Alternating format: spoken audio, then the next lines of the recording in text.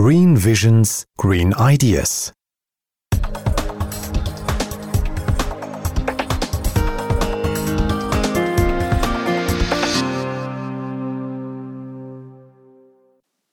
Hello, everyone. So this is Kerstin Fischer again. And as usual, we are supported by allgoodspeakers.com. My guest today is Stefan Schaltegger, who is a professor for sustainability management at the Leuphana University in Lüneburg in Germany. And he's actually one of the pioneers in corporate sustainability research in Germany. And he's the one who created the first MBA in sustainability management in the world. He's currently the director of the Center for Sustainability Management.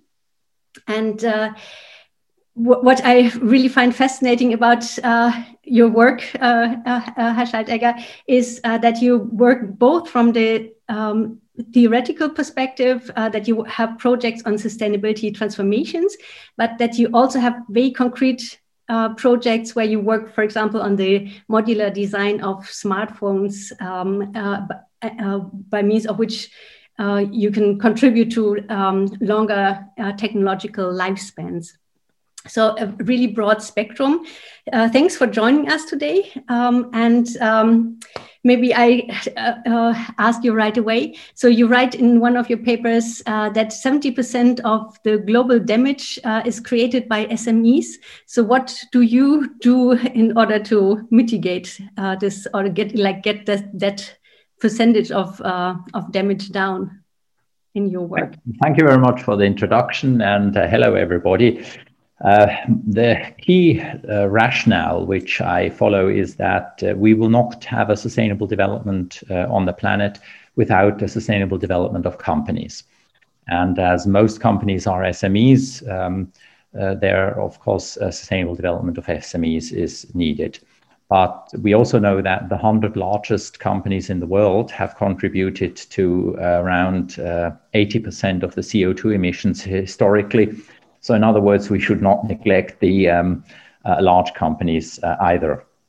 There is a huge transformation needed of current companies, whether small or large.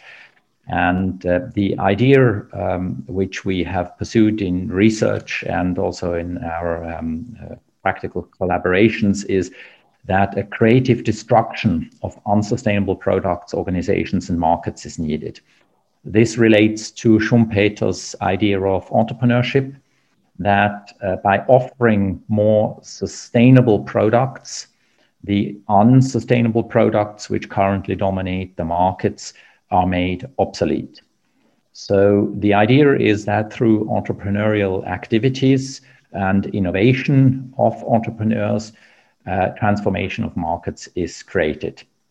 Okay. Now, this can only happen if the companies, if the organizations do not remain incremental, in the sense of that the improvements of the products and services are incremental, or that the organizations stay in the niche. They have to have an influence on the whole market. And so a lot of our research has dealt with the influence of small companies, organizations also on the mass market. And this doesn't mean that they have to get big themselves. That's one possibility, so-called enlarging Davids. The small ones, the Davids, they get larger and larger, and therefore they have a stronger influence on the market.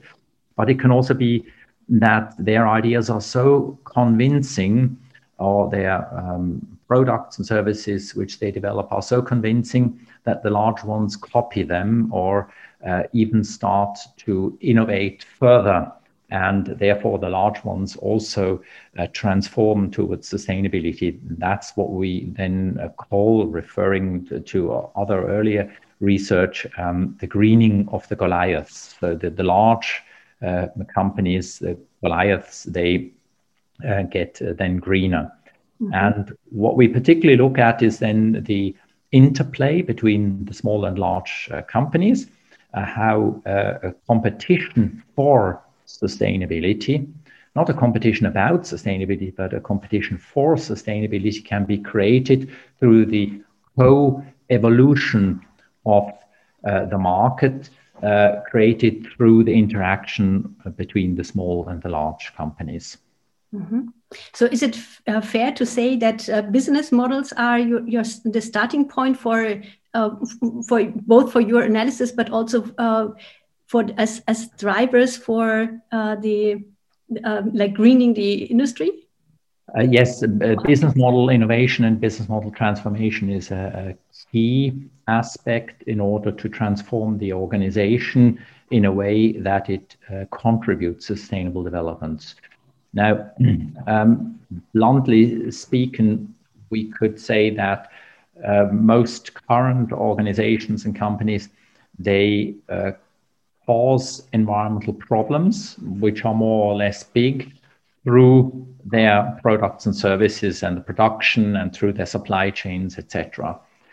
And what most companies tend to do is they try to reduce these negative impacts. And I've also done a lot of research in the area of sustainability accounting and measurement.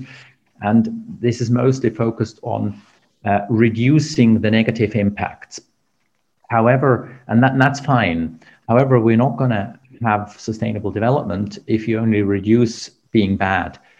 What we need is the organizations have to become positive, good, in the sense of creating contributions to sustainable development. And that means that they have to link this to the so-called macro and meso level of society. The meso level would be markets, networks, professional associations, etc., industry associations.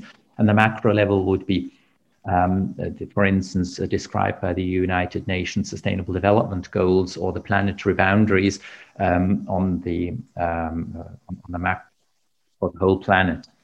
And in order to change your business in a way that it creates positive contributions to solving climate change problems, to solving the problem of biodiversity loss, to solving the problem of poverty, etc., injustice, etc. You mostly have to transform your business model. The business model basically describes the value proposition, what you offer to your customers, how you create it, so the value creation, then the value delivery, how you bring this value proposition to your customers, and then the so-called value capture, how you earn from it. And to give an easy example, car companies, automotive manufacturers, they earn money typically by selling cars. And every car that's sold creates problems. It needs space, it needs resources, and it is a potential killer of people, and it creates exhausts and contributes to climate change. Now, replacing selling cars by selling mobility services requires a fundamental change of the business model. You're offering something completely different. You're not offering the sale of a car, but you're offering the use of a car or other mobility services like ride sharing or ride pooling, etc. And that means you have to also redesign the financial model. How do you earn from it? Do you have a club fee, a club membership fee, or do you earn per minute, or do you charge per kilometer, etc.? How does that work, that the customers are convinced and that you as a company can still live from it and pay the salaries of your employees? So these are then the challenges. And as these challenges are extremely complex, like most sustainability challenges are, and very often specific solutions are needed. So for instance, mobility services in the rural region have to look completely different than in an urban region. And as the solution very often is not known, a process of innovation is needed. And as no discipline and no company usually has all the knowledge, and as these solutions are not at hand, as these solutions have to be developed, it is absolutely key to take what we call a transdisciplinary approach of research and practice collaboration to co-create co-create innovations and to co-create knowledge in order to find solutions and further develop solutions over time. So participation of stakeholders is a key part and has always been a key part of the Sustainable Development Agenda. But I think it has to go further than just participation. It's not that the company should allow stakeholders to be involved, but should actively involve them in a way that they are partners at eye level in joint projects. And by doing that, you change also not just the business model, but you change also the business case that results from it. Mm-hmm. A lot of companies, they think that by applying the best available technology, they can create a responsible business case. And that's what's promoted and also communicated a lot in sustainability reports and promoted by politicians, etc. But that means that everybody just adapts to the best available technology that exists. But as we very often have to develop new technologies, new forms of organization, completely new business models, therefore further innovation is needed. And this can be done in collaborative processes. And then other types of business cases emerge from that. That's what I call a collaborative business case for sustainability, because it's not clear how the business model and the business case will look like that is developed, as the solution is not clear, but it emerges and develops over time through the intense interaction between different practitioners who have practical expertise and different academics who have expertise and knowledge from different disciplines. And so this is what we then try to do as part of our research, which is then, of course, fairly practice-oriented research, but also we try to reflect these processes very much. And that's what we, for instance, are doing with our innovation network on smartphones, modular design of smartphones.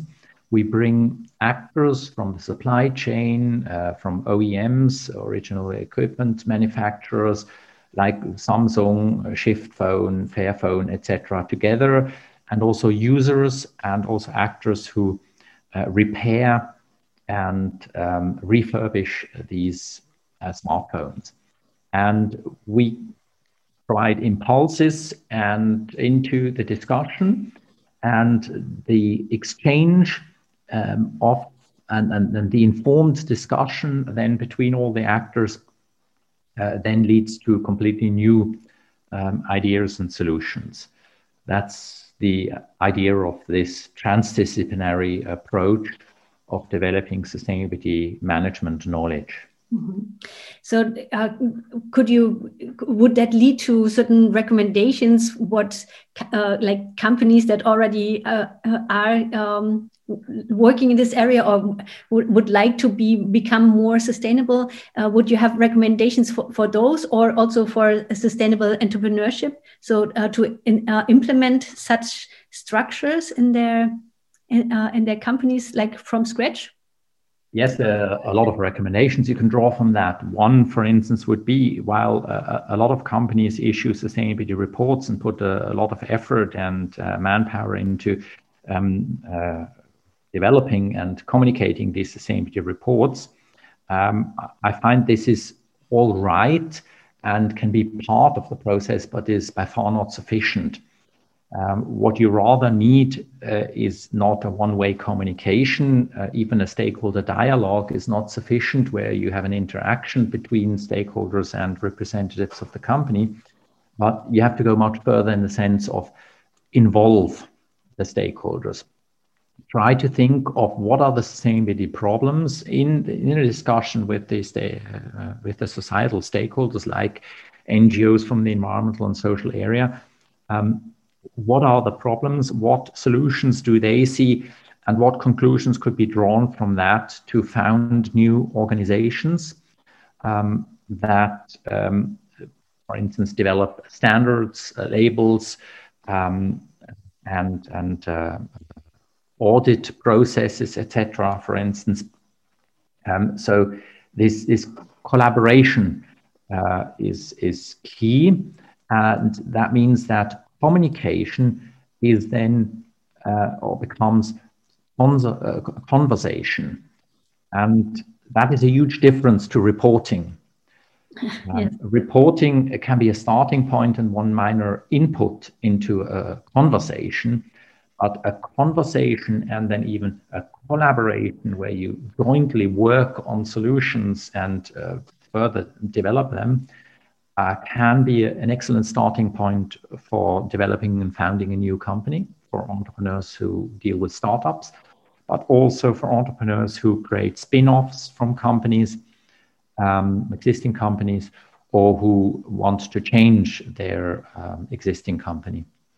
So I think that's, for me, is one key aspect, that you are open enough to involve others, to collaborate with them.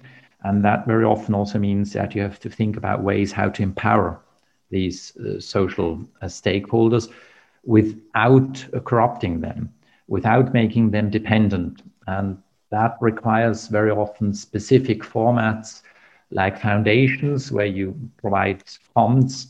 As a large company, for instance, you provide funds to that foundation, and the foundation then organizes these processes with various companies and with various societal stakeholders.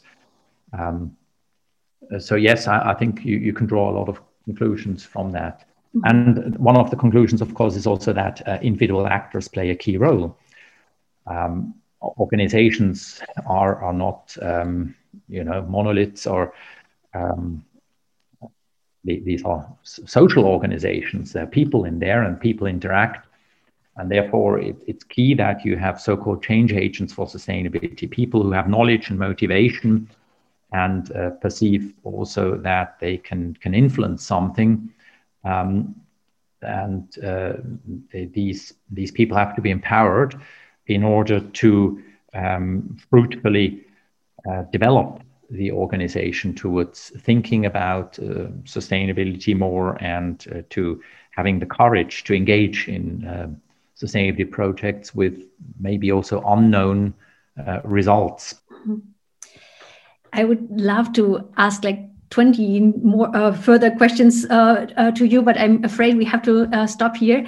Thank you so much for all your interesting information, and maybe we'll ask you again at some point in time to tell us more about your really exciting work. Thank you so much for the moment, and have a good day. Thank you very much for the interview, and all the best. Thank you.